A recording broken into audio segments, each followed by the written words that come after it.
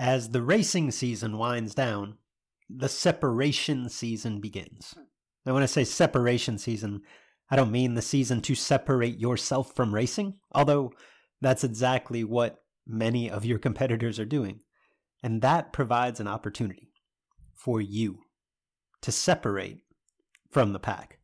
Within This Is Bracket Racing Elite, we focus on growth year-round, but the gains, they're small, they're incremental during race season for two reasons. Number one, because your attention as a racer is split, right? You've got upkeep, maintenance, travel, all the things involved with the racing season, in addition to a focus on your own growth.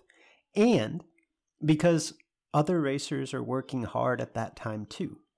It's this time of year, this separation season, where putting in the work can really allow you a leg up on the competition.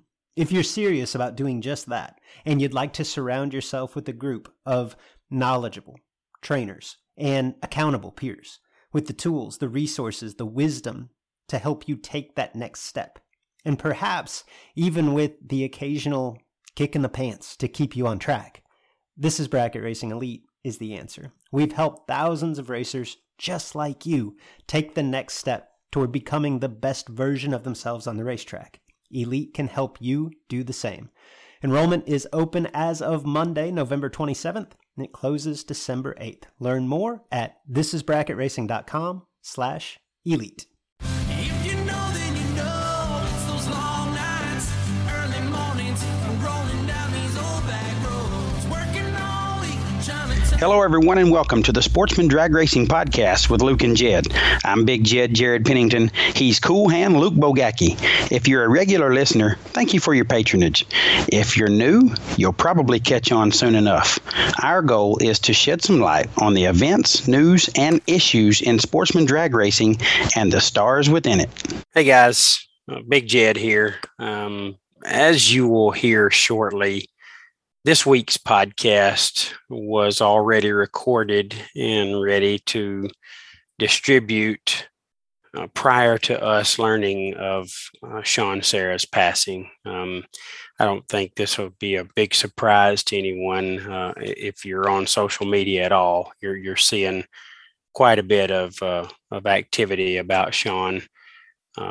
Very tragic loss to the racing community and just life in general. I know Sean had an amazing impact on people at the track and certainly people away from the track. And it's definitely something that we felt like we needed to discuss here on the show prior to you getting into the normal podcast again that was already recorded.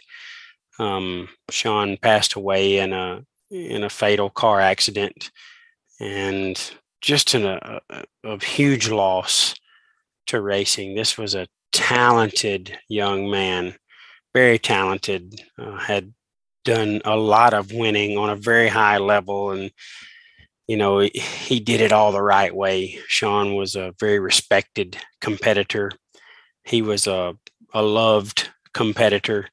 Everybody really liked Sean. I've seen quite a bit of social media coverage today about him and how even if he got the win light against you, he would seek out racers at times and tell them, really good job. That was a close race. And just the kind of competitor that you want to go up against, solid but respectful. And he epitomized that. And certainly a young man that was taken way too soon from all of us. A guy that was always smiling, was always quiet, just let his results do the talking, and might have got misjudged at times because he was a little bit quiet. But this was a very genuine young man that was loved throughout racing, and certainly I'm sure through his friends that didn't partake in the racing stuff, just friends in normal life. And definitely wanted to send our thoughts and prayers to the Serra family. We all know Jeff and Craig and Sean's girlfriend. Just a tremendous loss for everybody that knew him and everybody that loved him, and certainly going to be missed. And these things we're having to do way too often these days, but definitely somebody that was that impactful in our lives. We definitely wanted to take a moment and mention it. So send your thoughts and prayers out to the Sarah family and all of the friends that Sean has left behind, certainly way too early. So rest in peace, Sean. Welcome back, or welcome to the Sportsman Drag Racing Podcast, where we sometimes discuss U.S. Olympic athletes, adult film stars, and sportsman drag racing. I am joined, as usual, by the one, the only Big Jed, Jared Pennington. Big Jed, how are you, buddy? Luke, I'm well. I'm fresh off the WFC, man, and what a week. Yeah, I'm tired, run down. What a week in Bristol. That was amazing. And, sometimes we do discuss all those things that you talked about, but I will have you know, Thomas Kleppen was in attendance at the WFC. And as it turns out, he is a sportsman drag racer, just like you said in the last competition or contest that we had. He is not an adult film star. So shout out to Thomas Kleppen. Did he remind you of this? He did. He did. And Thomas, I can say this because Thomas got a mirror. He said it, but it'd be, if Thomas was an adult film star, he might be a little difficult to watch. Just saying. I shouldn't have said that, but for some reason it came out. I apologize, Thomas. I love you, bro. Thanks for listening, Thomas. All right, so we have a lot to unpack. We've got World Foot Brake Challenge. We had two of the biggest events of the season in their respective markets, if you will. Two destination races, if you will. Your event, Big Jed, the World Foot Brake Challenge, Bristol, Tennessee. The SFG 500, Martin, Michigan. And I think from afar, the perception of the success of those two events dramatically different. I don't know that perception is necessarily reality. That's what we unpack quite a bit in this show. Obviously, we put a shine on the winners, multiple winners from both events, lots of racing in Bristol, lots of racing in Martin. I think some kind of broad takeaways is to the future of what big dollar bracket racing might look like and what we can learn from this weekend specifically. And then it wouldn't be complete if we didn't touch on the drama. There was a lot of drama coming out of Michigan. We got a lot to unpack, right? Yeah, well, I hadn't heard anything, so that'll be interesting. I can't wait to hear about it, Luke. It's going to be good stuff, man. It is going to be a good show. Absolutely. So drama, winners, shenanigans, and more. But first, PJ North.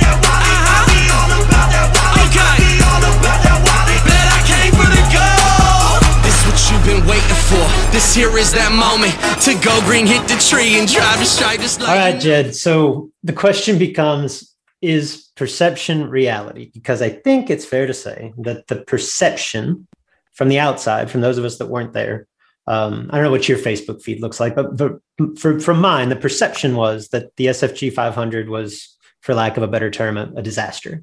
I'm not sure that that's entirely accurate, but I do think it's fair to say that's the perception.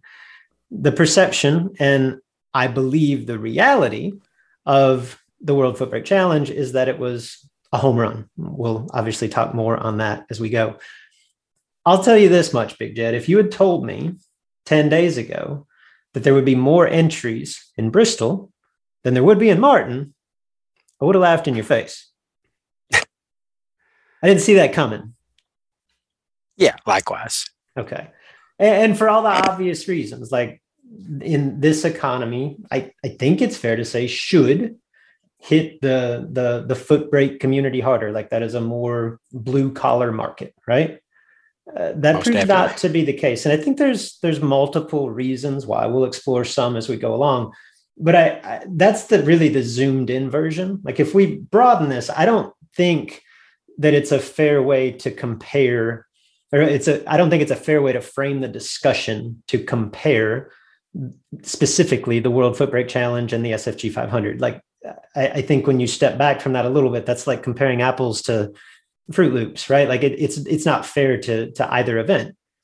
So what we're going to get into is some wide-ranging topics, to be sure. There's a lot to unpack here over the weekend, but let's start with the on-track action, because I don't think it's fair to overshadow that. And let's start with your race, World Foot Brake Challenge, Bristol.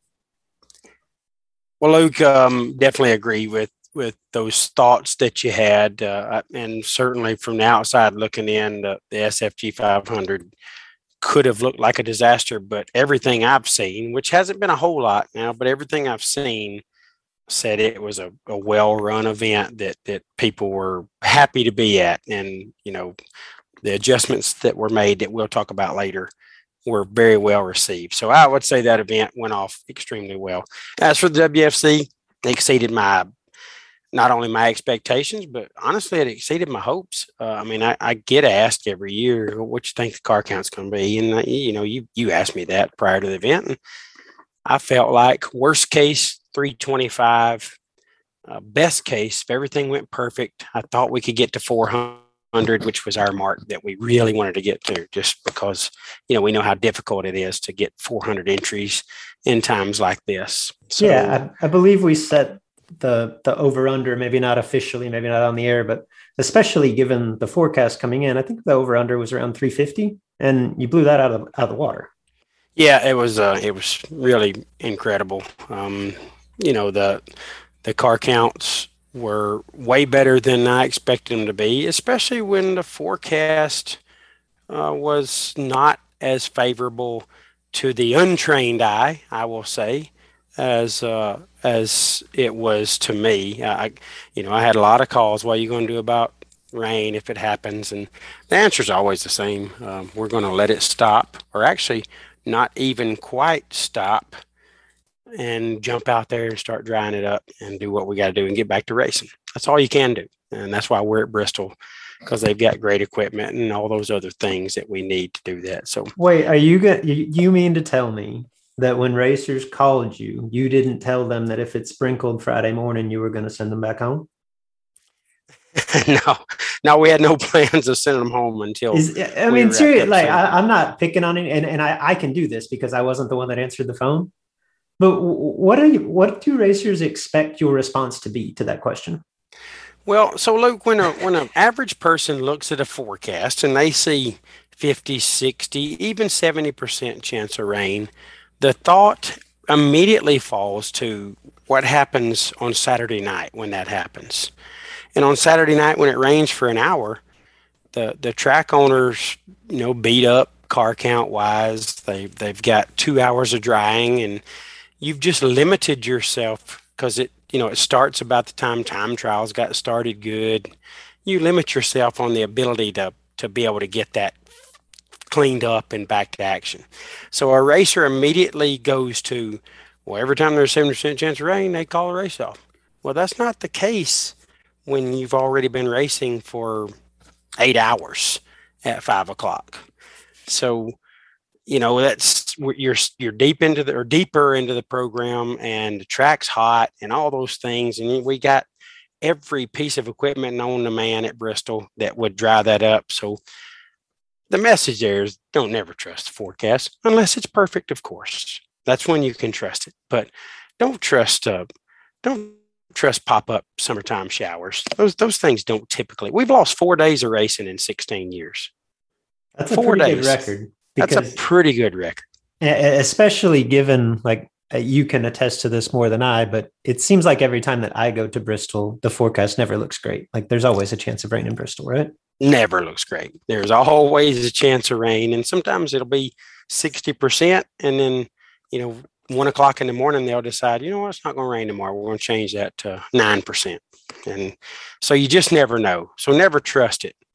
What's an easier job, meteorologist or podcast host? Because we can be wrong a lot and don't really get a lot of repercussion either. Yeah, but we're not guessing at a lot of stuff. They seem to be guessing. Oh, we're definitely guessing. People's plans are dependent upon what they say. And people's livelihood too, Luke. I mean, how do you just? Why don't they just say it might or it might not? We really don't know. And then let the people just do it for themselves and figure it out. I don't know, but it's got to be the hardest job ever. to let's predict the weather. let's circle back to promoter talk. Like, who won? Who won the WFC 16? Ohio, the whole I state didn't of need to hear that. the whole state of That Ohio. ruins my bit, Jed. That kills it. Ohio dominated the race, Luke. It was definitely a lot of OH involved. In Thursday's Gamblers, it was normally a 3K. We moved it to a 5K just to say thank you because we knew we was going to have a decent crowd. So we made that announcement early, get there early, and have the 5K for no additional money. And Michael Beard got the win over Brad Pleward there. Although Michael is not Ohioan by birth, I do not believe. Ohio can't claim Beard. Come on. They will claim him because he lives there. So, I mean, Yeah. if you live there, you need to be claimed by Ohio because that's got to be fairly painful to live in Ohio. But, either way, he's claimed. So he got the win over Brad Pleward there. Friday was an all Ohio final. It was Edmund Ellison over Corey Griffith. Edmund didn't he live in Alabama for a while? He was Alabama, and we claimed him, and then he just decided he needed to go back. So he Ohio can't claim him. Got the win over Corey Griffith. Corey, a multi-time winner at the WFC. Very talented guy. And Edmund, we all know the talent that Edmund has in the race car. Saturday's 15K was Chris Fitton over Lucas Walker. Neither from Ohio, but Lucas is in Kentucky, so Ohio will probably claim him. Saturday's $4,000. Ohio can't have Lucas Walker. Saturday's $4,000 to win Gamblers race, which was going to be at $3,000. We added a little of that purse too, just to say thank you. Was Tim Douglas out of Virginia over Joe Foley, neither from Ohio. And then Sunday, Ohio got pissed and got it all back. Randy Biddle Jr. in the 15K got the win over Caleb Ellison. Randy Biddle lives in Virginia, Ohio can't blame Randy Biddle. Having a crazy good year, by the way. He's the man. And he's from Ohio originally. And then, of course, Caleb Ellison, the guy that we named the next big thing, 3 years ago. And 5 years ago. It's been a while, yeah. Well, he was obviously, he lived up to it. Caleb Ellison's a bad, bad man. And he's won 100K there in the September 2020. And now he's back in the winner's circle with a runner-up 15K. So, talented young man, and all these people are very talented and got big wins on the mountain. But Luke, I don't know if you counted them, but that was 5 winners, 5 races, 5 winners. The car count was 434 on Friday, 450 on Saturday, 400 even on Sunday. The Thursday Gamblers had 221. The Saturday Gamblers had 169. So there were quite a few runs made at Bristol Dragway at the 16th World Foot Brake Challenge, and man, it was just awesome. We planned for 5 winners, we advertised that, and to be able to get it and crown all those guys and stand in a winner's circle with all of them winners and runners up, really cool thing. And the event was phenomenal from a promoter's view. We couldn't have asked for anything more, really. It's always, I realize that accomplishing this feat is not always within a racetrack or a promoter's control, but it's always a good thing when everything that was laid out on the flyer comes to fruition. It is, that's certainly what you intend when you build the flyer and put it out there. And fortunately for us, most years we get exactly that. And, back to the discussion about the forecast and the rain, I think what people's question in general is, if you do lose a day, what are you going to do? Well, we would combine the purses. The intent is to pay the $45,000 in the main event, regardless of how you get there. Last year, we had to pay 20 on Saturday and 25 on Sunday because it rained on Friday. We did not lose that day. We just got so deep into it that having a race with over 500 competitors was not going to be possible. So we had a gambler's race and then took the 45 and split it over 2 days. So I guess the message that I want people to know and understand is it's our full intent to pay everything that we say we'll pay, and we're going to get it to you the best way we know how. But Steve and I try to make racer friendly decisions and do what's best for our supporters and our customers. And typically we do get that achieved. All right. So those of us that were not on the grounds at Bristol, we were following along on social media. We were following along on the live feed. We saw the on-track action. Tell us a little bit about, pull back the curtain, Big Jed. What was it like from your perspective behind the scenes at the world's greatest foot brake race? A lot of work from behind the scenes. As you know, Luke, you do this, so it's a ton of work, but fortunately we got great sponsors and a great staff, and just overall it was an absolute blast. We do have our share of challenges behind the scenes, but we try to get that stuff taken care of.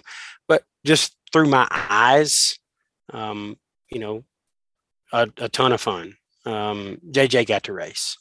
Now, I'm pretty sure that I went on record here on the podcast a few years ago saying, I don't want my cars in my race. I don't want my family in my race. House car. JJ was probably 10, 9 at the time. I don't know.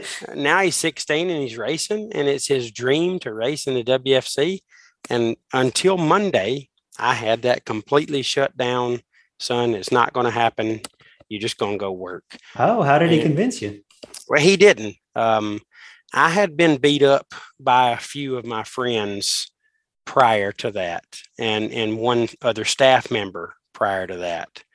They're saying, you got to let him race. I mean, you just got to, because it's his dream, and he's as old as, he's the same age the race is. And, he's lived it every year and dreamed of doing it. And I had no intentions of that because I just didn't want there to be any conflict. Wait a second. That just dawned on me, man. I was at the first WFC. Yes, you were. JJ is the same age as the, God, I'm old. Okay, hold on. JJ was one. Yeah, okay.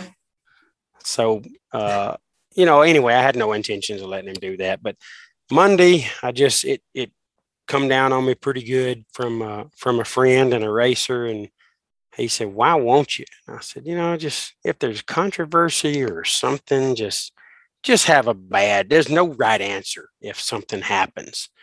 And he said, "You don't have all those cars and all those people there without them trusting you." He said, "The people, your supporters, trust you, and they know if there's an issue and it has to lean in somebody's favor, they know it would lean in their favor. You would not lean to JJ's favor if you had to make a tough decision like that."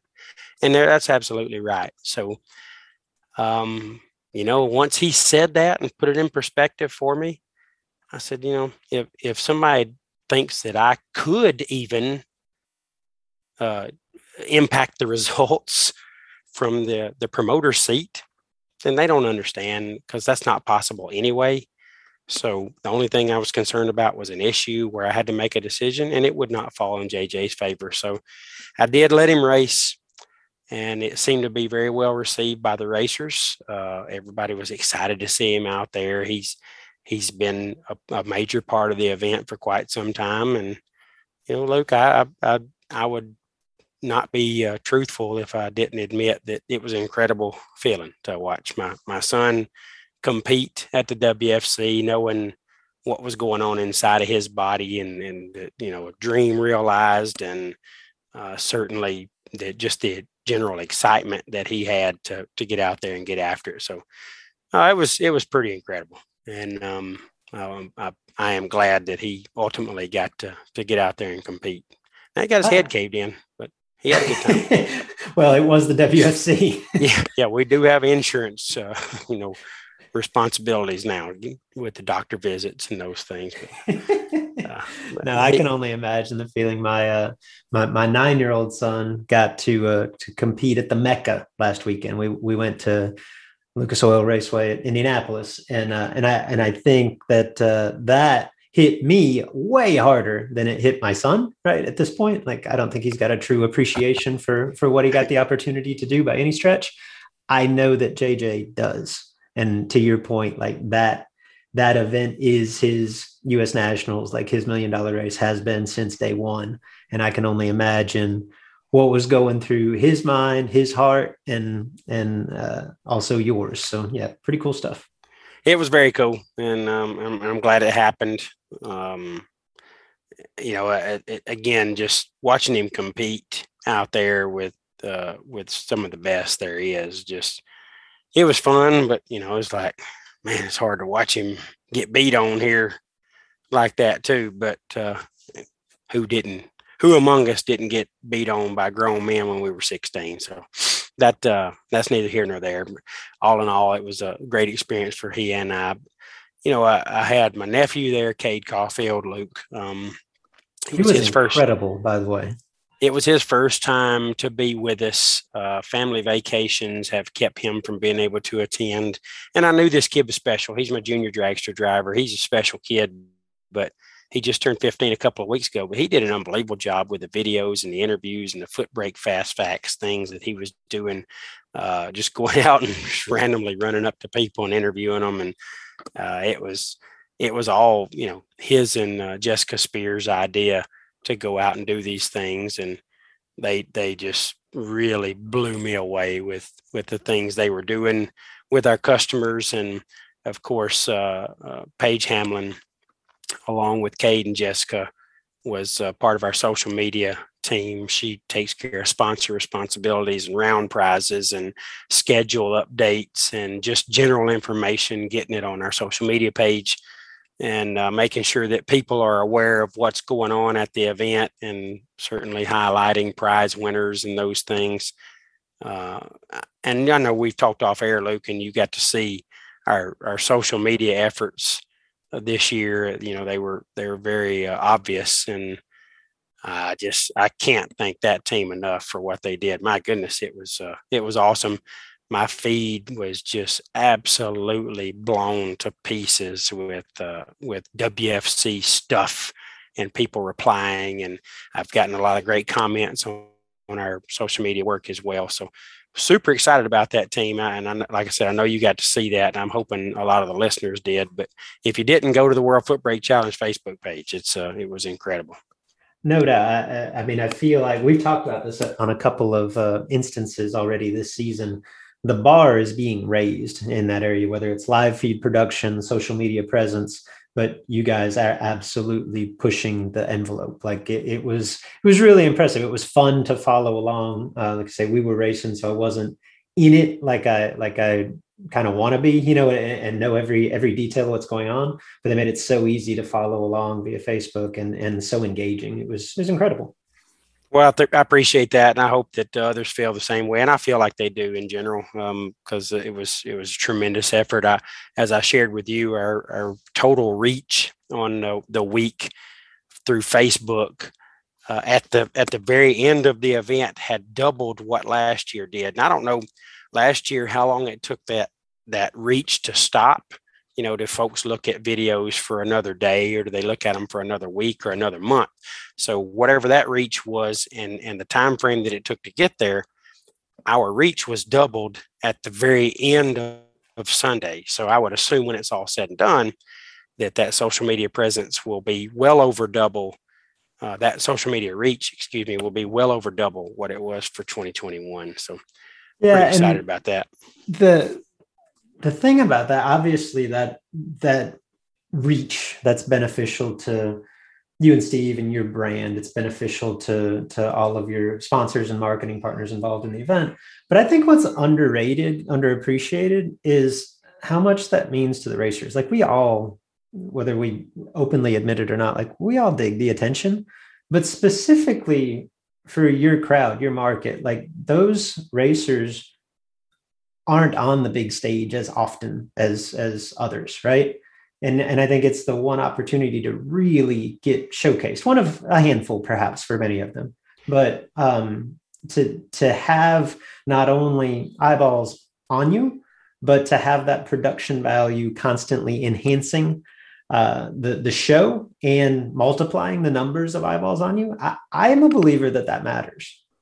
Yeah, I think that's as accurate as it gets. And, it's really good to highlight these guys that don't get that type of attention on a regular basis, because there's literally hundreds and thousands of other potential customers that are looking at that going, well, I race with that guy every week. He's got a regular cab pickup and an open trailer, and he's out there doing that, and I can do that. I mean, our crowd is just full of regular hardworking folks. So I definitely think getting that reach and showing that that anybody can come there and enjoy themselves and have a good time, win or lose, is important for our brand and our future. So really excited about the impact that will have going forward. And I know it's not quantifiable, but I believe we can have a pretty decent idea of how that's working just by the interaction. And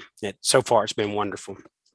So my wife, Jenny, Steve's wife, Shonda, they've got the toughest jobs at the event, keeping up with all the paperwork and the payouts and all the just general business of an event like that. And oh my gosh, I couldn't imagine how difficult it is to keep up with so many tabs. And it is such an underrated part of putting on an event, right? It is. And we pay second round winners, Luke, in every race, gamblers. And, so a lot of people are getting paid. That's another message we need to make clear to everybody. We pay a lot of racers. I mean, a lot of people win second round and beyond. So that's a lot of payout for them. They do a phenomenal job, a wonderful job. So we're thankful for them. And, Ryan Gleghorn, Jake Hodge, JJ, and we had Jace Wanamaker, Justin and Kim's oldest son, doing a lot of mic work this weekend, along with some great fill-ins that we had.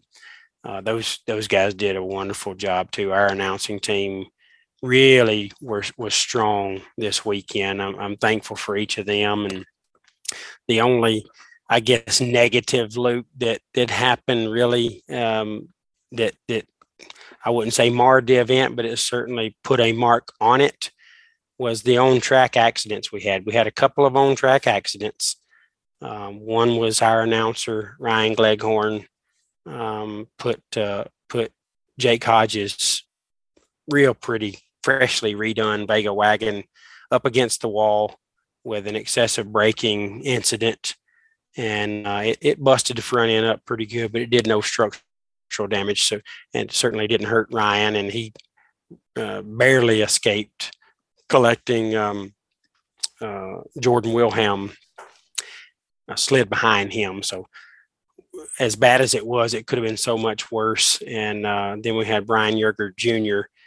In a beautiful 65 Ford Comet that I believe his grandfather maybe bought new, and they've still got it in the family. And really pretty car. And it looked like a late panic drop. Luke, he only killed like 100th or something, but something happened, and maybe something gave up in parts, I don't know, in the braking system, but he got that one up against the wall pretty bad, and it beat it up bad. And I think did some extensive damage to it. Not sure of the opportunity they'll have to put that one back together. But we had 3 or 4 near misses that could have ended very badly. So, that got him a crawl a little bit. Certainly.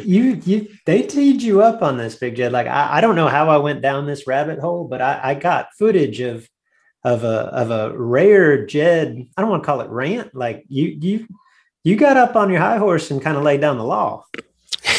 Yeah, in hindsight, it's a little embarrassing because had people say, "Oh man, you put your principal voice on that," and rattled me a little bit. But I don't know. I definitely have seen it many times over the years. We've had a couple of issues against the wall because of excessive braking, but this year just seemed to be heightened for whatever reason.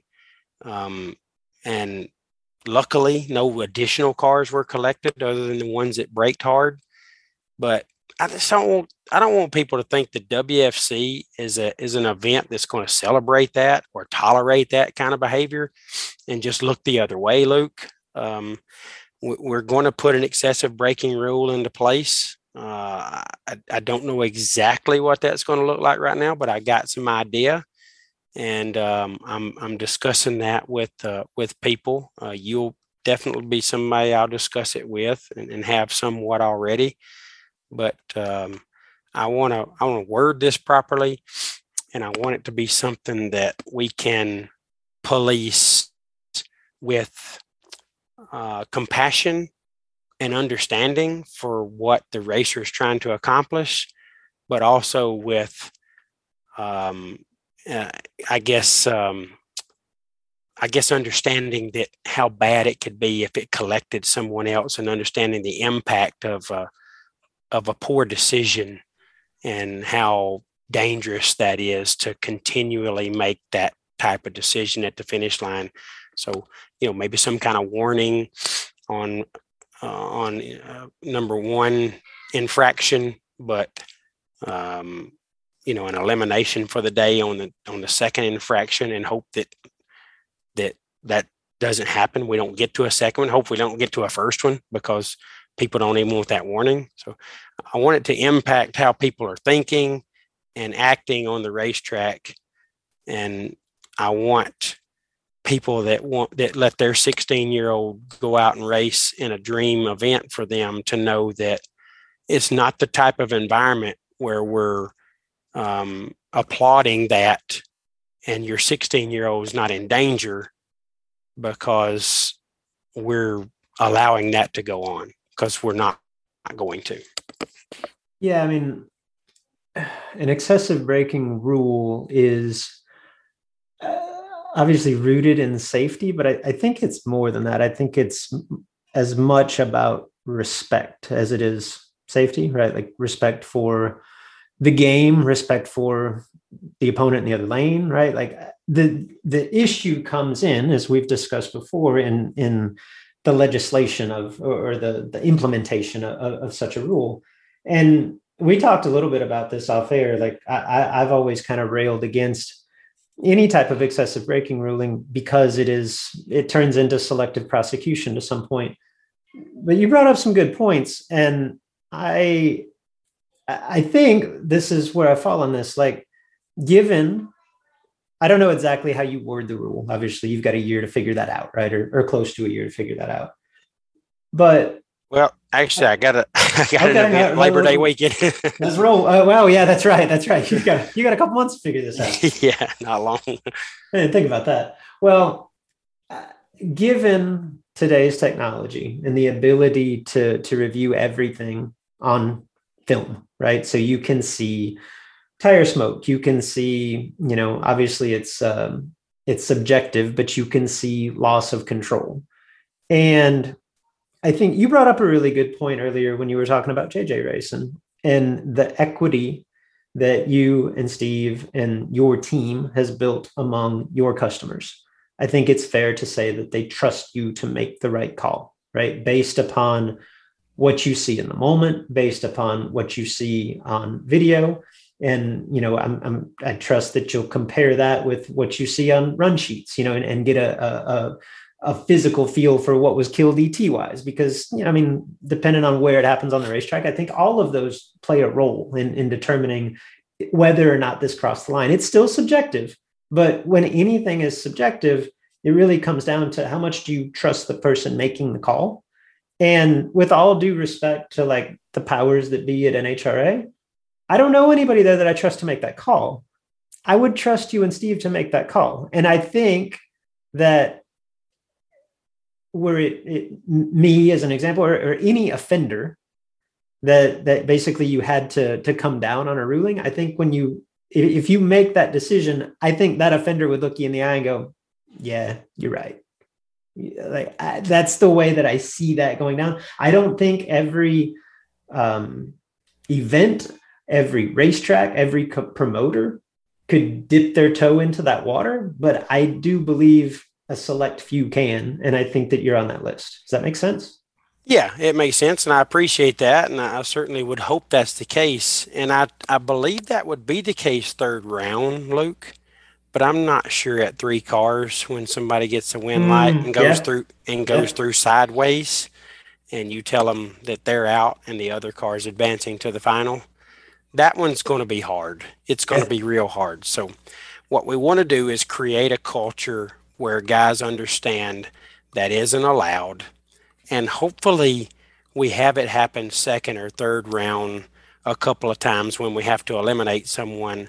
So the guy's somewhat expecting it when it happens, whether it's 3 cars or, even in final.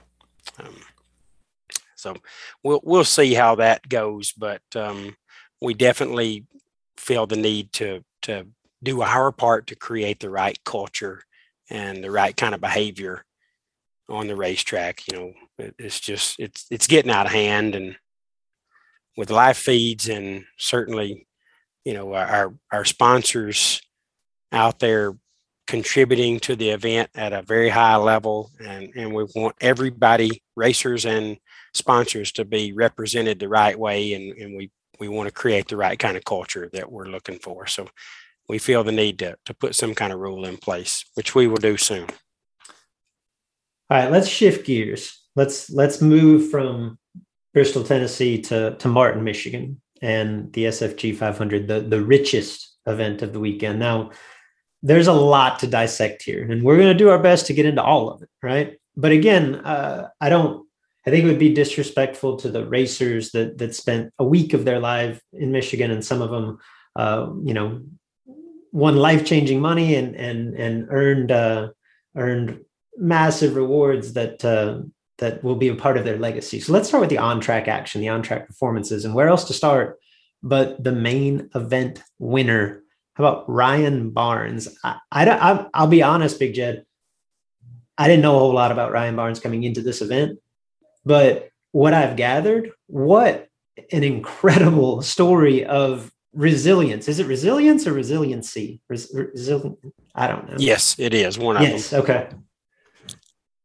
The way that I took this, Big Jed, Ryan Barnes, Georgia native in Michigan, driving what appears to be a former McCarty car. I assume it's a former McCarty car. It's Ryan's car now.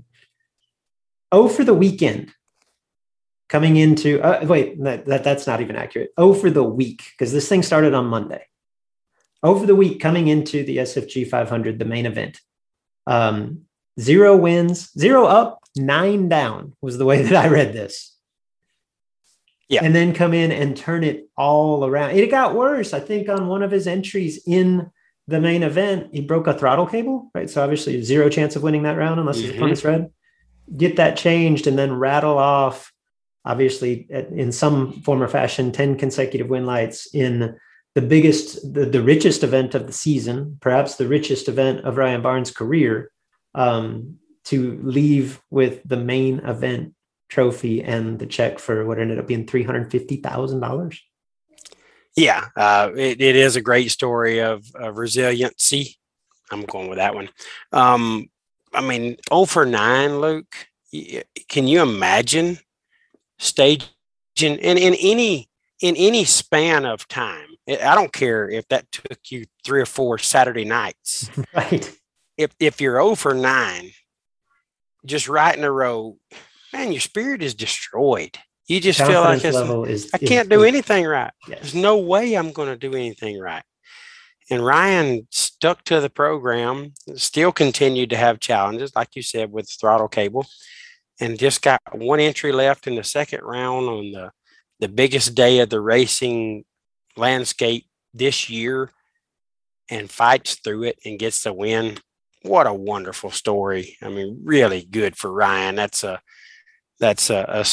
definitely a guy that's beaten all the challenges and, fighting through I couldn't imagine a mental block that you get when you're going through a stretch like that. So I'm gonna say I couldn't imagine it. I can imagine it because, I do it, but I couldn't imagine it when you got that much money on the line. So I'd be interested to hear Ryan talk on that specifically, but I think as incredible a story as it is, and it is, like, there's a mental toughness element to that. In my mind, it also illustrates a point that I make pretty often, that it just takes 1 round, like it can just take 1 round, right, to turn all of that momentum around. Like, it's amazing the therapeutic psychology that the win light can provide. Like sometimes it just takes getting it right once to start the snowball in the positive direction. And I don't know if it was that simple for Ryan Barnes, but this is proof positive that, hey man, this sport especially can change in an instant, can turn on a dime, however you want to put it. Ryan Barnes proof positive of that. Very well said. It's the kind of story that, you hope inspires other people to take their shot, because this is definitely a feel good story to have that kind of stretch of, I won't call it failure, but lack of accomplishing what you're trying to accomplish, and then fight through it and go out there and get the biggest prize in racing. I think by definition, that's failure. Sorry. Well, it is failure. I just didn't want to call it that. Fair. Well, we can't call him a failure at this point. That's for sure. No, not anymore. So great story for him. That's definitely I actually thought both finalists were an incredible story. Aaron Dysinger getting the runner-up finish in his beautiful Malibu. I would assume wherever Aaron is today, he's still dialed 620, still going 620. I'm telling you, I wasn't locked into this. Like I said, we were busy racing weed eaters. But every time I turned it on, it seemed like Aaron Dysinger was staging, and it seemed like he was dialed 620, and he kept going 620. Like every time I clicked over to YouTube for 4 days, I watched Aaron Dysinger go 620. It's going 620. It was really impressive. The main event, I did get to watch the better part of the late rounds. I think I tuned in with maybe, I can't remember exactly what it was, 12 or 14 cars left total. So like 6 or 7 on each side. And you saw, like, I tuned in expecting to see big names. And I did at that point. It was Scotty Richardson. It was Nasty Nick. It was John LaBouche Jr., it's Dave Connolly, Sean Serra, Corey Galletti, Donnie Burleson, right? And I watched them drop almost like, if you rank them biggest names to relative unknowns, it seemed like they almost dropped in order. Like it was like the 6 or 7 biggest names lost that round, and then the 3 next biggest names lost the next round. And you wind up with 2 obviously phenomenal racers. Like you don't make it to round 6 in that event without being a great racer, much less the final. But I think if you had the Calcutta going at 12 or 14, Ryan Barnes and Aaron Dysinger are probably not among the top 5 picks. And they just kept going through it. Like I thought it was fun to watch. Like I don't necessarily have a rooting interest outside of my own friends. It's not like I'm rooting against Scotty or Nick Hastings or anyone else, but I do think it is fun and probably on a broader scale healthy for our sport to see some of those lesser known drivers have success on that stage. Yeah, I couldn't agree more, Luke. I think everybody's happy for Scotty or LaBouche or Nick or whomever when they win, but nobody necessarily is rooting for the traveling pro to get the biggest win light in bracket racing. I think people are generally rooting for the underdog. And out of the list that you mentioned, no offense to Ryan or Aaron, but they, as you said, were probably the underdog and the last kid chosen for the dodgeball tournament. But to see them reach such a significant and impactful final round together, pretty darn cool. Sometimes you get a guy, just your normal guy, reaches that final, but he might be going against Scotty or Nick or LaBouche or whomever, and it's a David versus Goliath type thing. But this was 2 Davids getting after it and duking it out, and certainly guys that are capable of racing at a very high level, regardless of what their name is. But it was fun to see 2 just guys kind of like us out there getting it done. Really cool, and really happy for those 2. Other winners from the week. Corey Galletti, ho hum, just another day at the office. I in my intro to last week's show, I talked about Corey and Matt Daddis winning the 10 granders at the Micro Million, basically the weekend leading up to this. I'm like, that's great, but I don't know if I'm down with that strategy. Like, I know those guys are young and I'm old, but like come day 5, much less day 8, day 9, like I'm gonna struggle. Like I'm gonna look at the delay box and know that's what I need in there, or that's what I needed a week ago. But man, I just don't have the mental, the physical, whatever to continue to hit the tree at that level. And so I questioned that strategy. Corey made me look pretty silly. Not only did he win the 50, the next day he's down to, I don't know, 7-12 in the main event. So yeah, Corey just races and races at a high level. And this is like, again, I feel like this is it's a 50 grander. It's obviously overshadowed by the main event, but this is just another in this growing resume. I forget what Corey's done in his career. Just this season, we talked about this a couple of weeks ago, as quietly as you can amass $100,000 in winner's checks. That's what Corey Colletti's done as of July 5. Pretty impressive. Very impressive. And, Corey didn't really take any time off from winning, but he was not doing it at the clip that he did probably 2.5 to 3 years ago.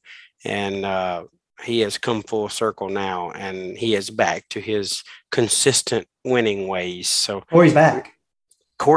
Everybody's back, but Corey's back. So really happy to see that. Good for Corey. Donovan Williams, I don't know where he went. He's back too. Donovan wins 50. Oh. Corey Coletti wins 50.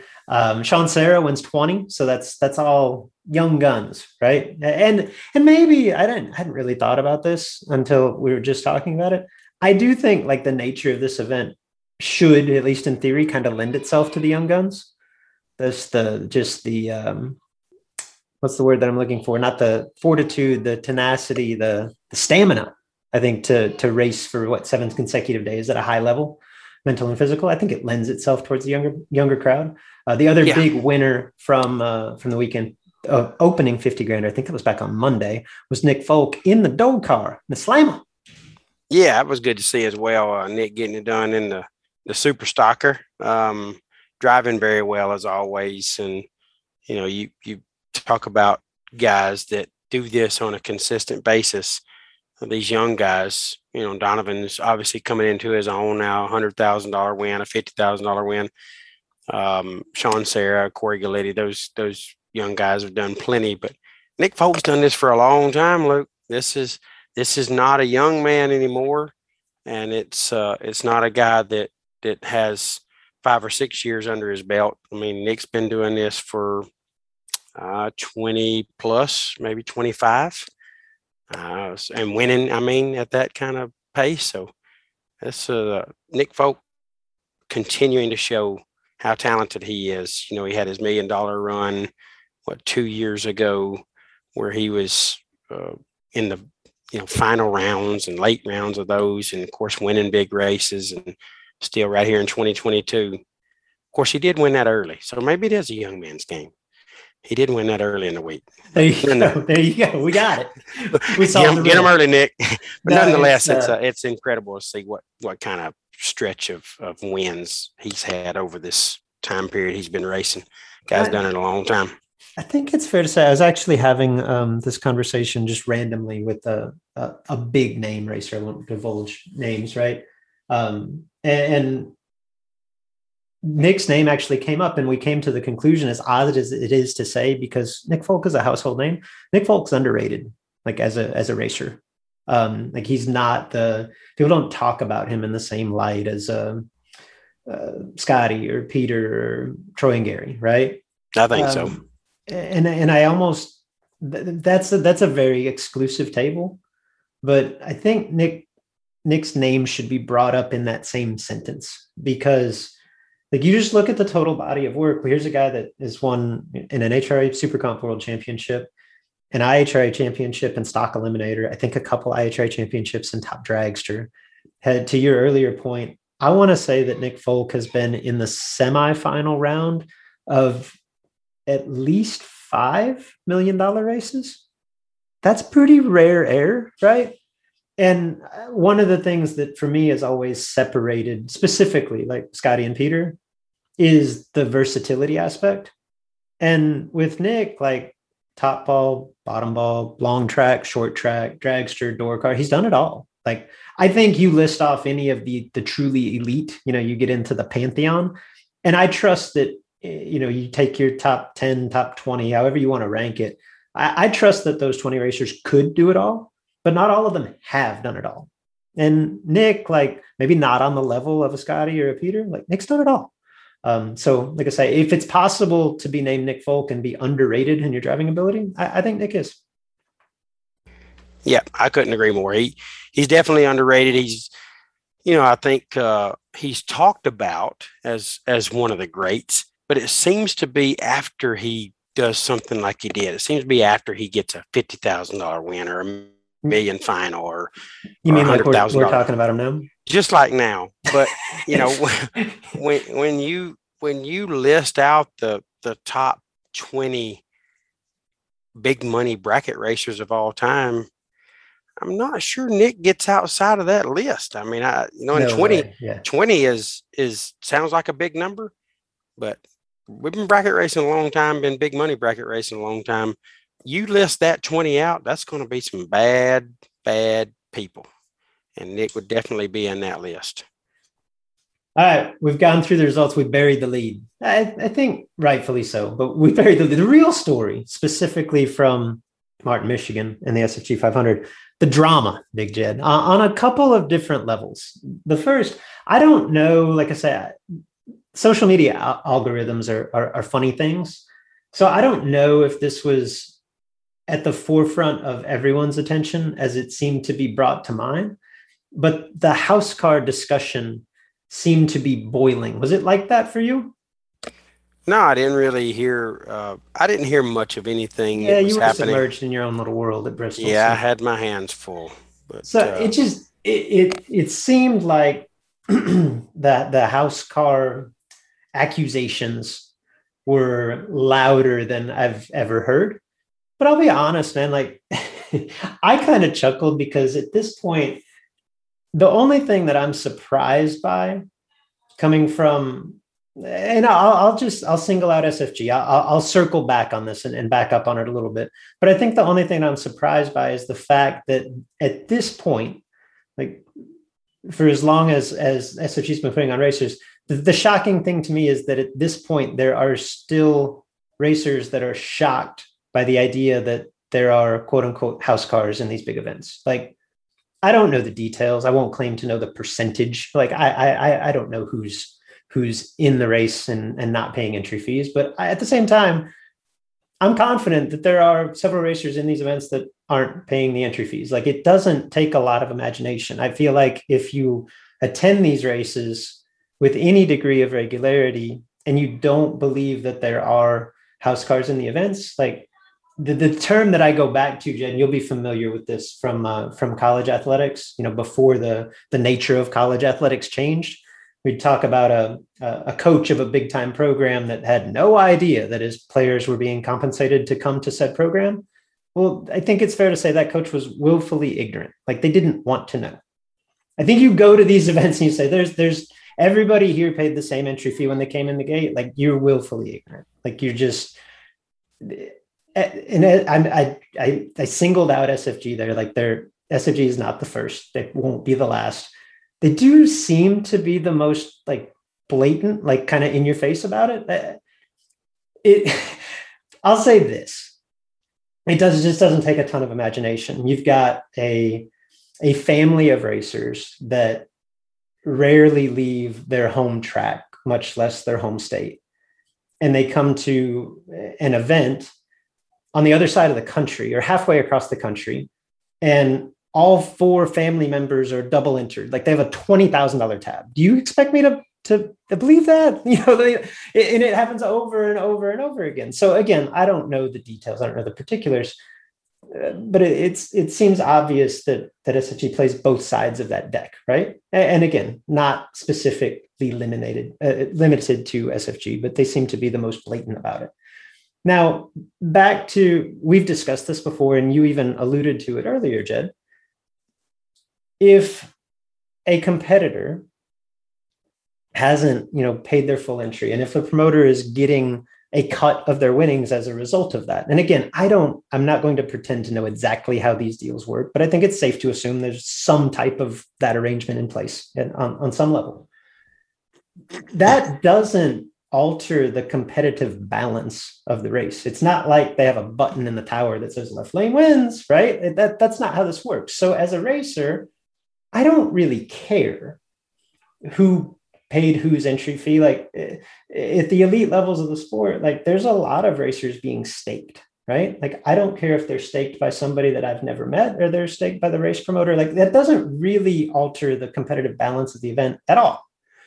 But at the same time, as a racer, if you go and invest $5,000 in a weekend and you lose to someone who you know or suspect didn't pay that entry fee, and you know or you assume that the promoter who you've trusted with your investment, a significant investment, is getting a cut of the winnings of that racer that just put you out, like I have a hard time quantifying like the level of corruption. I don't know that I feel like it's corruption. I don't know that I feel like it's impropriety necessarily, but it just, if the racer says, man, that just doesn't feel good to me, I get that. It doesn't feel great to me either.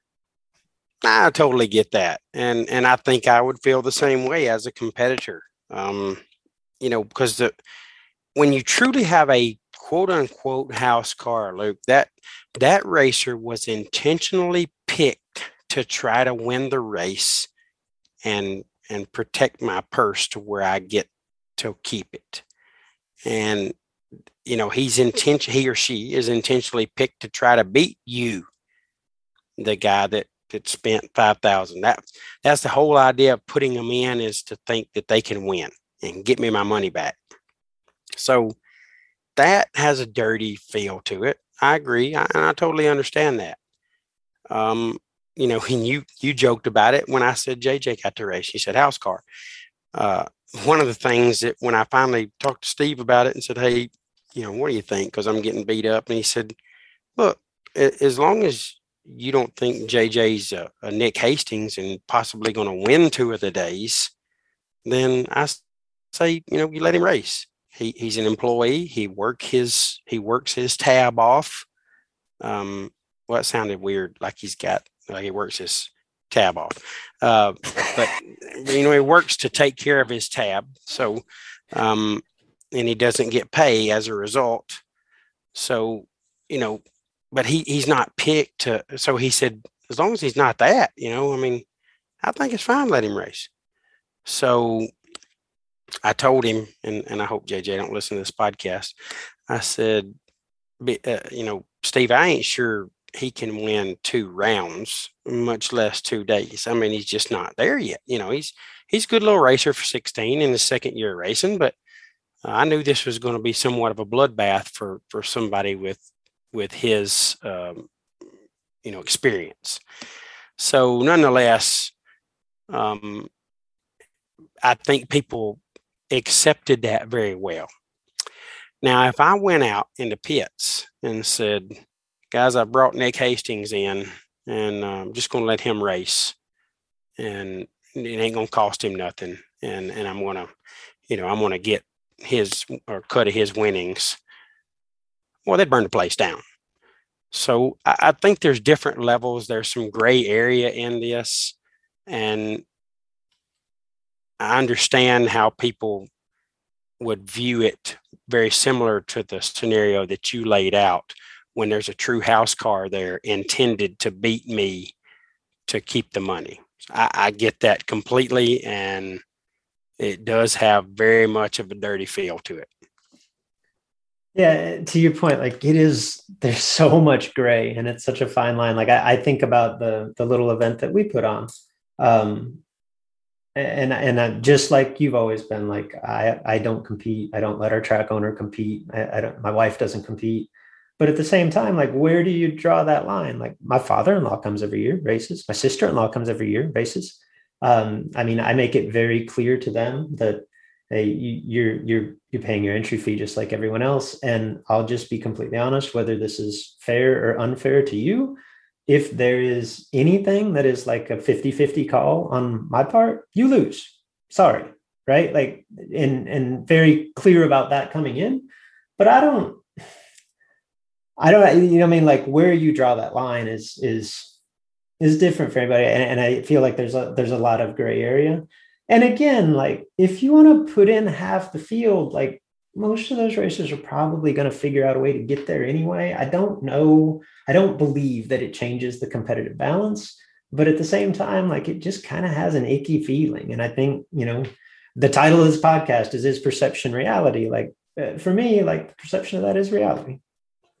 Yeah, perception is reality in every aspect of life. Whatever people perceive things to be, at least a consensus, that is reality. Whether it is truly factual or not, it is reality because that's how people are going to view it, and that's how it is. But I definitely agree with the icky feel and those sentiments. And I have no knowledge of what we're talking about relative to this event. So I'm interested in hearing or seeing more about that. I can't really comment on what you're talking about specifically about this particular race, but to be completely transparent, I'm speculating, perhaps recklessly, because I don't have any direct knowledge of this, and maybe I shouldn't even be putting it out there, but I just feel like that is the common perception, right? And I don't think it takes much to connect the dots. But regardless, that's neither here nor there. That's the drama piece of this, and I thought it was worth touching on because I did see it more predominantly than I've maybe ever seen it in the past, or at least in recent history. That wasn't the only drama from this event, Jed, and this is the part that I just found fascinating. And again, take this with a grain of salt. We weren't there, right? We're getting all of this information secondhand, but I trust at this point that we have some reliable sources, if you will. I feel like I have a good grasp of what went down with Saturday morning at the SFG 500. Would you agree? Oh yeah, wholeheartedly. Okay, so let me see if I can frame this for anyone that is a little bit out of the loop. Like I think it was Thursday's 50 grander was the best that I could tell was the biggest day of this event in terms of entrance. And I believe that the number fell somewhere in the neighborhood of 370 entries. Now, I think it's fair to assume that you're going to lose a percentage of that on the big day. It's whatever the 50 grander was to enter versus $1,500 to enter the big show. Even if whether there's going to be a handful of racers leave, there's going to be a handful of racers that were doubled for 50 that are not going to double for the big show. Like you're going to lose some racers. And even if you didn't, like the way that these events are structured, it is very much dependent on a huge car count. You can do quick math, right? It's $500,000 just to win, $1,500 entry fee. So if you have 300 entrants, that doesn't even cover the winner's purse. And there's buyback money involved, but there's more payout and there's track rental. And my point is, it was very easy to see like, oh God, like the SFG team is going to lose a significant sum of money if they go through with this event that was, advertised as $500,000 to win guaranteed. And so what happened, and correct me because you've gotten this story as well, Big Jed, but my understanding of what happened was on Saturday morning, which the big show had been basically pushed back a day for a variety of reasons I'm not exactly privy to, but Saturday morning of the big show, Kyle Riley calls essentially a driver's meeting, right, of some sort, and basically lays out two options. Says, look, the purse is guaranteed, $500,000 to win, full payback. Obviously, we don't have enough income generation here to cover that purse. I guaranteed it. I'm prepared to pay it. Like it's going to take everything that I've got. It's going to break me. We'll probably never have another event, but I'll pay it. That's option one. Option two is, look, we've legitimately brought in, like if I pay out 100% roughly of what's being brought in, we paid $350,000 to win. I don't know if there was any other adjustments to the purse. My perception was no, but regardless, that's not particularly relevant. And we can do that and continue on. And basically put it to a vote among the racers in attendance. And as a racer, like given those two options, I won't fault anyone either way, Jed. I don't know where you stand. But the racers that raised their hand and said, like, no, I came to race for $500,000. That's what I paid for. It was guaranteed. Like, I think that's what you have to do. I don't fault those racers. Like, the cost of everything involved is significant. And you've been to plenty of events where promoters, and even this promoter, made a lot of money, right? Like, this is part of the risk that you take. Those that raised their hand and said, no, like, pay the $500,000. I understand that. At the same time, I think in that situation, I would have a really hard time looking a man in the eye and saying, I understand where you're coming from, but I think you should lose 200 grand. I don't know that I could do that. And my impression, the feedback that I got was, it was overwhelmingly in favor, pay the 350, like 90-10. Yeah, that's what I'm hearing, was a 90% in favor. And, I don't think I could stand there and knowingly look a man in the eye and say, no, you got to pay the extra 150 to win. But, I don't care if you lose your house and your cars and whatever else you've accumulated over time. We want this to destroy you, put you in the poorhouse, and never let you have another race again. So the 10%, I'm not sure what their motivation was to want to race for the 500. And the goofy side of me, or pessimistic side of me, I want to see who that was. I really would like to know, and I'd like to know how close they got to it, that 10%. I'd like to see if they even sniffed the winner's purse or part of the split or any of that. But I guess in my mind, I would hope that karma got them early, and they didn't get their share of the pie, because regardless of how, I could probably look my worst enemy in the eyes there and have some compassion and say, no, 350,000 is plenty, and probably more than you should pay. So if you're willing to do that, I'm in. Yeah, when I zoom out from this, because part of what I enjoy most about the conversations that we have, Jed, is that we can look at this from a racer perspective, as we just did, and we can look at it from the other side of the pay window. Now, I don't know what it feels like to sign a check for hundreds of thousands of dollars, right? Like, I'm not going to pretend that, but the general, thought process and trials and anxiety that comes along with being a promoter, like, we're both familiar with that. And when I step back from this, like, I've been very critical at times of SFG and of Kyle Riley. I'll commend him for this, like, for two reasons. Number one, it would have been easy.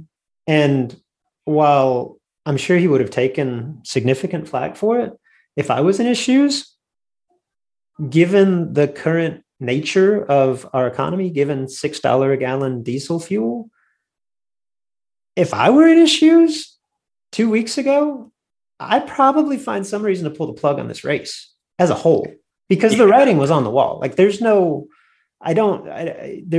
didn't seem to be a roadmap for this to be profitable. And there was a significant chance of losing life-changing money. Like, this car counter, maybe even less. Like, I feel like that was on the table. And so I'll commend him for going through with it, first and foremost. Like, just having the race, that takes a lot of guts in this day and age. I don't think, I feel like Kyle's a very optimistic man in general and promoter. And I know that, or I feel like his faith plays a big role in that. But I don't think he could have looked through this through the rose-colored glasses. Like, I don't think there was any scenario in which he envisioned having 600-700 cars here like they've had in years past. Like, I just don't think that's realistic in 2022. So to put the race on, I think, is commendable, number one.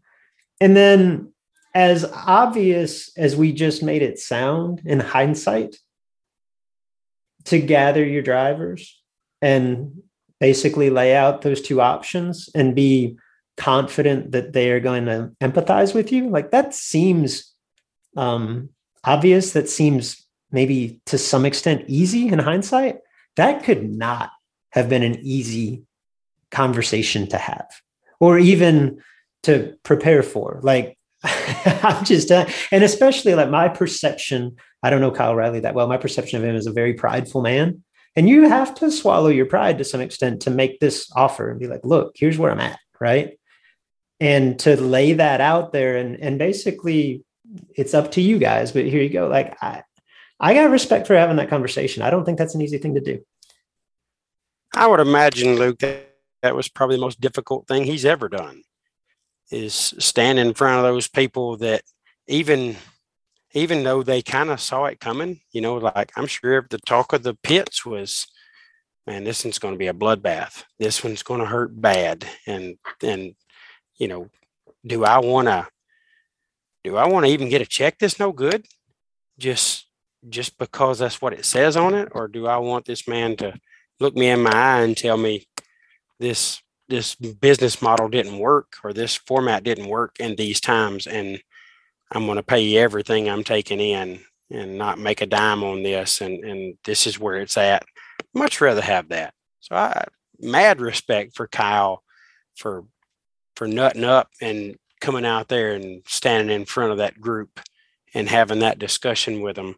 And I imagine that 10%, if they were very vocal, made that even more uncomfortable and hard.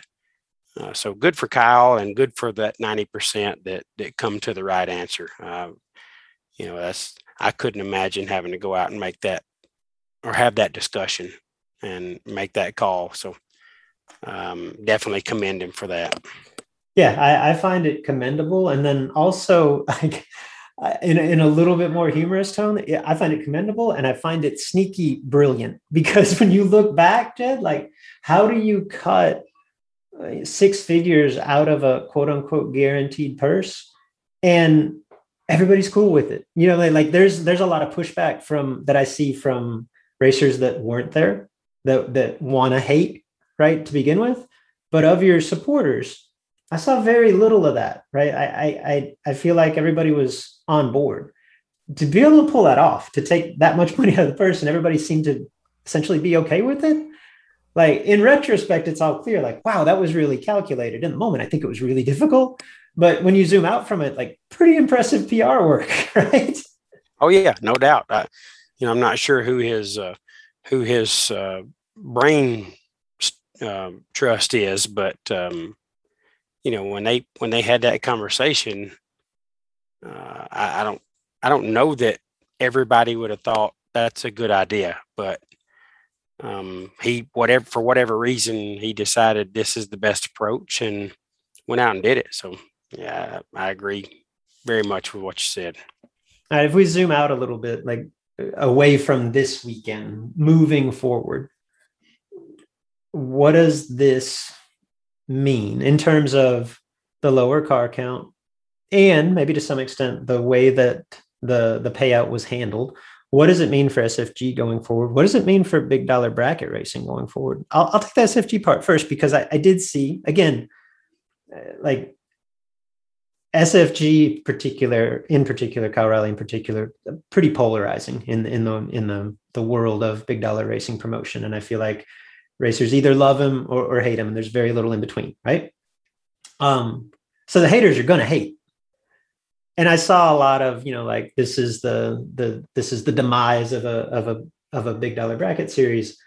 I don't know that I agree with that, Jed. Like, I actually feel like Kyle gained some equity with his racers by the way that this was handled. Again, I wasn't there, so I'm projecting to some extent. But I think reports of the demise of SFG, my inclination is to say that they are exaggerated. I don't think that this will hurt him going forward. No, I definitely think he's got some events that are wildly successful on a consistent basis in certain areas. So I fully expect him to continue on with the events that he's holding. Now, obviously, he'll make some adjustments and try to get a little more in tune with what the economic conditions are and how his races can live through that.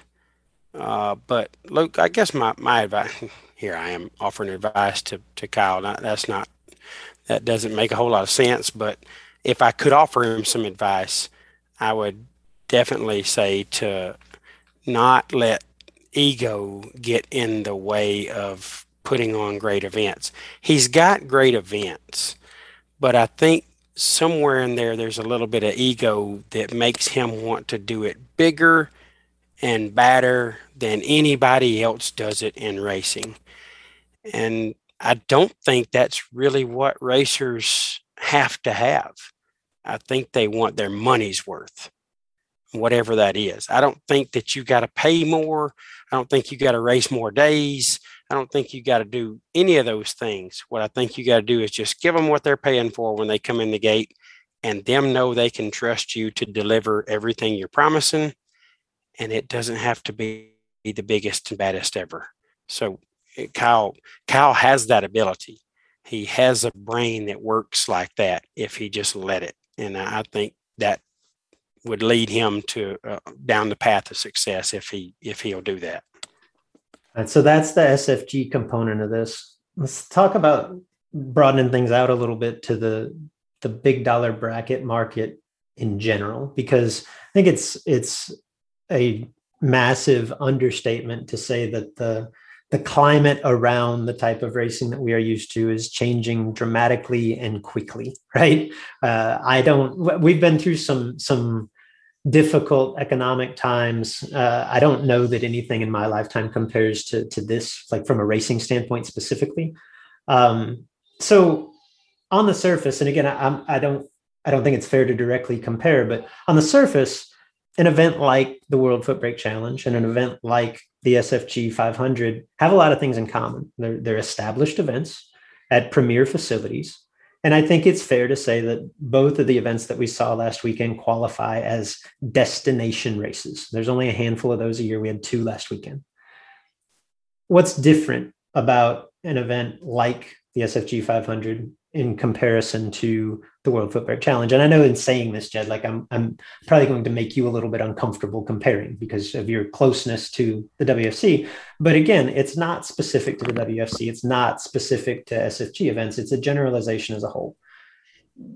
At this point, we've reached a stage that I think it's fair to say the majority of big dollar bracket races are all about the money. From a racer standpoint, I don't mean from a promoter standpoint. I mean from a racer standpoint. That these races are built on a platform of lower entry fee for bigger purse. Few frills around that. It's strictly cash in, cash out. Right. That's the incentive to go and race.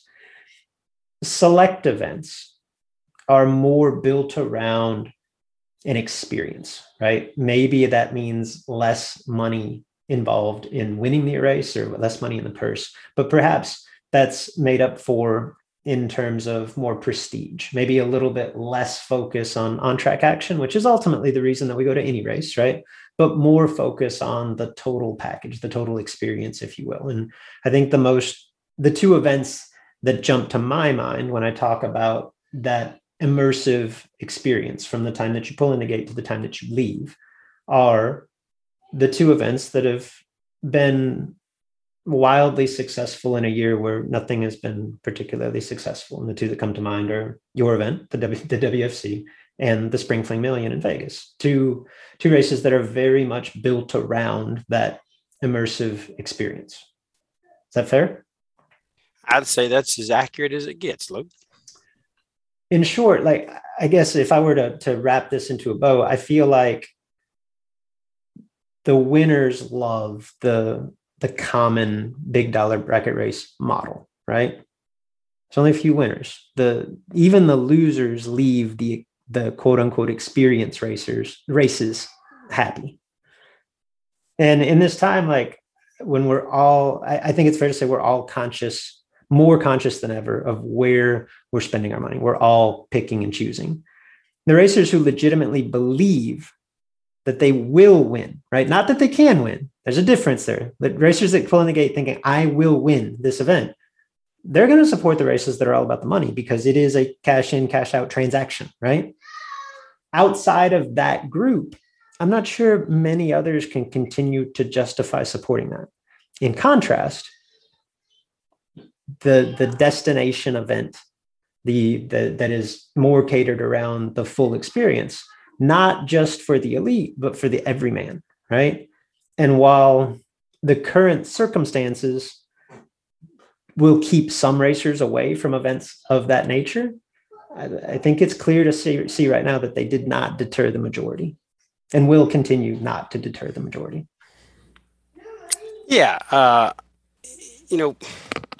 I don't really, Luke, I don't understand what makes the WFC work. I mean, I know we work hard. We make a lot of promises and we deliver on that. But, when I look around that event and I see just normal people pitching tents and, some of them sleep in the truck, not getting the hotels and just battling through, they're up in the morning, they sleep with a fan on in the enclosed trailer, and they get up in the morning, they cook breakfast, and they're just as happy as they could possibly be.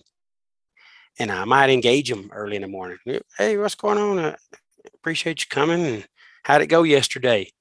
Oh man, I didn't win around. Well, this place is unbelievable. I'm loving it. Golly, man, y'all put on a great show. Like, just, they are so happy. And I don't think that's us making them happy. I think it's just the environment that they don't get to live in that environment on a regular basis. And I feel like, and I share the lanes with a lot of these people. So here we go. I'm gonna get in trouble. Luke. So get ready. The top bulb racers are entitled. They don't want their toter parked where the tires. I just had one of my guys clean this up, and he put shine on my wheels and my tires. And you want me to park right there? Ain't no way. I ain't parking. This is $400,000 damn dollars. I ain't parking it right there. That don't happen with us. Of course, now we got great parking. There is no bad parking. There's no dirt parking where we are. But it's just our group is genuinely happy to be on the big stage racing for solid money and getting treated like the promoter gives a crap about them and not just their wallet. The top bulb races just have a different feel, and I race in them. So don't nobody try to convince me any different. It has a different feel. The top bulb guys get there a week early so they can get parked. They want to park on what little bit of asphalt you got. By God, I'm getting it. They call the promoter, Luke. They call him way early. Hey, man, can you hold me a good spot? Because I got turn downs on my exhaust, and if I crank it in the dirt, man, this thing gonna blow dust there. It's just every excuse you can think of. They're entitled. There's a bunch of business owners out there. I ain't talking bad about it. So here I go. The top bulb racers, don't get me wrong. I'm just saying most of the top bulb racers are not used to being told how they're going to do it. They're used to being the one telling somebody how they're going to do it. And we just got a bunch of blue collar guys out there that's pitching tents and sleeping in the tunnel. Because you know what? It's cool. He could have pitched that tent in the pits. What? They're going to let me go down in that tunnel and put my tent up and sleep at night? Oh, that's badass. That's what I want to do, because I want to tell everybody that's what I did. And you go to a top bulb race and say, hey guys, they're going to let y'all pitch your tent down there in the tunnel if you want to. Screw that. That ain't happening with me, brother. I got a $93,000 dragster over here, and my rig's $400,000, and I'm a pretty successful guy. I ain't sleeping no damn tent. So I just feel like the difference is the customer at the WFC is genuinely excited about being the show. They are the show, and there's a lot of eyes on the WFC, and that's not braggadocious in any shape, form, or fashion. I'm honored and blessed to be a part of it, but I just think that's the difference. As you said, our racers at the WFC, the ones that lose, leave happy, And, I got people that didn't even get any round money. We pay second round winners. And they're like, I didn't get any this year, but next year I'm going to, who leaves a race that you didn't win a round at and you're already talking about next year? My God, I'll be here next year. And I tell you what, my cousin Carl, he watched this whole thing. He said, there ain't no way he's missing it next year. He'll be right here with me, saving him a spot with yellow caution tape and a garbage can. So I just think that's the difference. And top bulb racers are going to be mad at me about that. But hell, I'm a top bulb racer. That's about all I do. I foot brake twice a year. I'm a top bulb guy. So I know that's, and I've probably been times I felt that way. I probably felt entitled to at times. That was a fantastic lead up to your big announcement, Jed. Which is, I mean, I don't know how you've hidden it to this point. World Top ET Challenge coming 2023. My wife said that somebody come to the booth this weekend and said, man, I really like what y'all are doing. Y'all, but hey, I'm a top bulb guy. I'm struggling out here on the bottom. I'm a top bulb guy. Y'all need to put on a top bulb race. And Jenny said, why don't we put on a top bulb race? It's like, no, thank you. I mean, have you seen I take a beating from some people. I mean, you get 400 or 500 racers. There's going to be a handful of them get after you on a regular basis.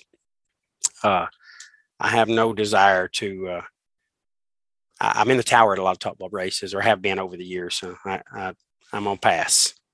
If I can just stop right there, that'd be good. On the horizon, next week's slate is relatively light, Big J. We've got NHRA action, Division 1 in New Media, Division 6 in Woodburn. Not really anything notable on the Big Dollar Bracket Tour. I meant to discuss this pre-show. I'll go ahead and throw it to you while we're on the air. And take next week off. No podcast. Oh, bud. I mean, if you're trying to make me mad, it didn't work.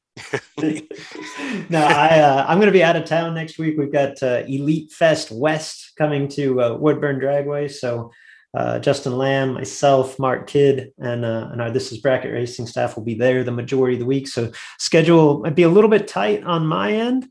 And like I say, barring something unforeseen, which will probably happen just because we're not depending on it, I don't think there's going to be a lot to talk about. So let's just let the listener know, don't depend on us next week. Probably going to be a week off. We'll reconvene 2 weeks from today. That don't sound too bad at all, Luke. I'm actually going to take a little brief vacation, the one that we shared last year. I don't get to participate in it start to finish, but I will get to participate in it partially. So that was going to be a challenge for me next week that I hadn't discussed with you. I'm actually leaving Tuesday evening, going to Orange Beach, and then my wife and I will leave there Thursday, headed to Sandestin for a work beach trip. So you have to leave vacation to go on vacation? Yes, it's something like that. One vacation I'm paying for, the other one the company's paying for. So we want to get to that second one a lot quicker, but it's all good. So no, that works out great, man. I love a week off. That sounds wonderful, and I'm sure I'll actually need it after that rant about top bulb stuff. So that'll work out good for me. Maybe everybody will forget what I said. Nobody's listening anyway, especially an hour in. That's a great point. All right. So I think that wraps us up. Thank God. Luke and I we're going to take that week off, but we'd still love to hear from you. If you're just getting to this show a day, 2, 3, 4 days after it's done, we'll have that week off, but we'll still be able to get our messages, or we'll see our posts right there live on the drag racing podcast, Sportsman Drag Racing Podcast Facebook page. So if you got something y'all come on, just bring it. Wear me out about the top bulb stuff. That's fine. I don't care. I'm over it. If you want to get on me, or if you want to agree with me, either way, message us right there on the Sportsman Drag Racing Podcast Facebook page, or put it out there for everybody to see. Let us know your opinion. I put my opinion out in public. Let me see yours. Luke, it's shout time. What you got for shouts? I will start begrudgingly with a shout out to I-O. Nice work, Buckeyes. Shouts to the next big thing. I'll give ourselves a little bit of a pat on the back there, Big Jed. We called it. Nailed it. I think it was 5 years ago. Probably. Caleb Ellison. Nailed it. Nailed it. Shouts to JJ and his World Foot Brake Challenge appearance. Yes. Shouts to you, Big Jed, and your principal voice. Yes. I like that, the principal voice. Shouts to Resilience, E. Shouts to JJ once again for working his tab off. Yes, he worked his tab And off. shouts to the inevitable and upcoming World Top ET Challenge. Can't wait. That's coming in 2042. But guys, that wraps us up. If you like to tweet us, definitely do that. Luke is at Luke Bogacki, Bogacki. I am at JP11X. We want to hear from you early and often, and we appreciate you tuning into this show and listening this long. And we can't wait to talk to you again. I say real soon, but it's going to be 2 weeks about more sportsman drag racing. Then you know it's those long nights, early mornings, rolling down these old back roads, working all week, trying to turn this.